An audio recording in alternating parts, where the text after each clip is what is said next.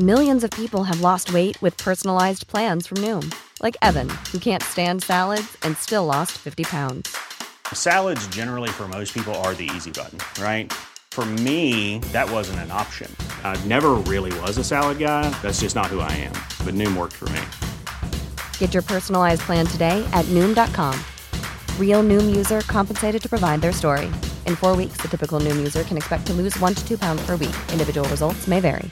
Hey, I'm Ryan Reynolds. Recently, I asked Mint Mobile's legal team if big wireless companies are allowed to raise prices due to inflation. They said yes. And then when I asked if raising prices technically violates those onerous 2-year contracts, they said, "What the f*** are you talking about, you insane Hollywood ass?"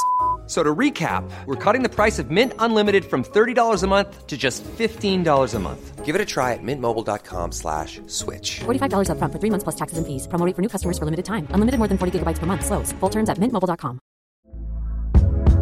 Hey there, it's Michelle Norris. I'm host of a podcast called Your Mama's Kitchen. When I travel, I'm usually looking for a way to find a taste of home when I'm not at home. And one of the things I love to do when I am at home is entertain. And Airbnb allows me to do that. When I was in California recently, I rented a house that had a great kitchen. And when we were sitting around the table, we were all thinking, we're in someone else's house. Someone could be in all of our homes as well. If you have a home, but you're not always at home, you have an Airbnb. Your home might be worth more than you think. Find out how much at airbnb.com/host.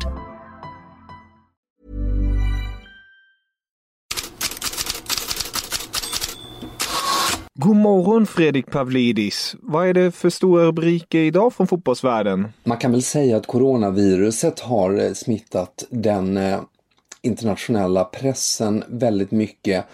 Förstås i nyhetssammanhang allmänt sett, men även då idrottssidorna. Vi har ju haft det här med Italien ganska länge nu, eller i många dagar här med matcher som har ställts in. Nu har det kommit bekräftelse igår på att Juve Inter exempelvis spelas utan publik. Och ytterligare sammanlagt 5 matcher är det i Serie A i helgen då. Och fler matcher är i riskzonen framöver, bland annat cupsemifinalreturen Juventus-Milan då. Men det är inte bara de här enskilda incidenterna då och vissa platser, utan man ser nog att även idrottstidningarna börjar ta större grepp. L'Equipe har idag ett stort grepp om rädslans virus. 6 sidor om hur idrotten på olika sätt är hotad och påverkad.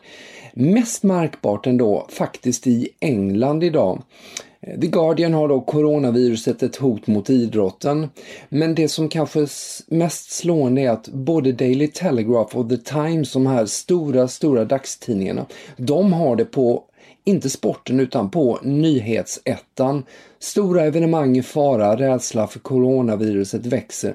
Det är en varning om restriktioner för stora folksamlingar de närmaste 2 månaderna som har skickats ut i Storbritannien, och att det här då, som Times nämner, kan påverka även ligan och FA-cupen, i förlängningen även EM-matcherna i Storbritannien. Och då får man väl också, även om inte Irland då tillhör Storbritannien, så gäller ju samma sak där. Sverige spelar ju EM-matcher i Dublin där man redan då har ställt in rugbylandskampen. Så det här får ju oavsett mycket uppmärksamhet, inte minst då idag. Det har ju spelats matcher också. Ja, Manchester Evening News njuter ju förstås av Manchester Uniteds avancemang i Europa League. De slog ju Klubb Brygge enkelt igår, körde över dem.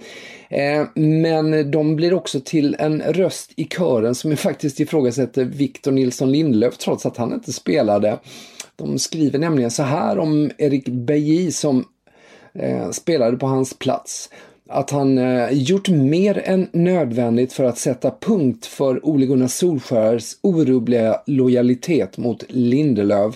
Och då ska man ju också ha i åtanke att Bailly fick ju väldigt mycket beröm när han gick in istället för Lindelöf mot Chelsea. Så se upp Lindelöf. Något annat svenskt? Carl-Johan Jonsson, om vi fortsätter på Europa League-temat här, var bra igen för FC Köpenhamn. Borde väl kanske knacka på dörren för mer spel med svenska landslaget nu också. Han har ju pekats ut som den bästa FCK-spelaren. Igår slog de ju ut Celtic på bortaplan.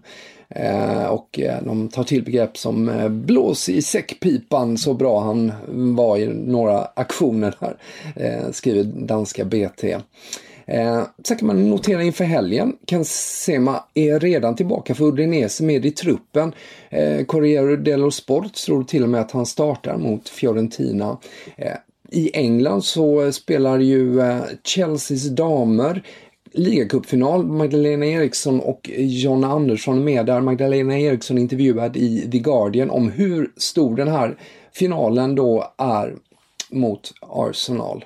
Chelsea har aldrig vunnit den cupmatchen. Redan ikväll kan man se Alexander Isak, troligen. Han är väntas starta för Real Sociedad mot Valladolid. Fler matcher att längta efter?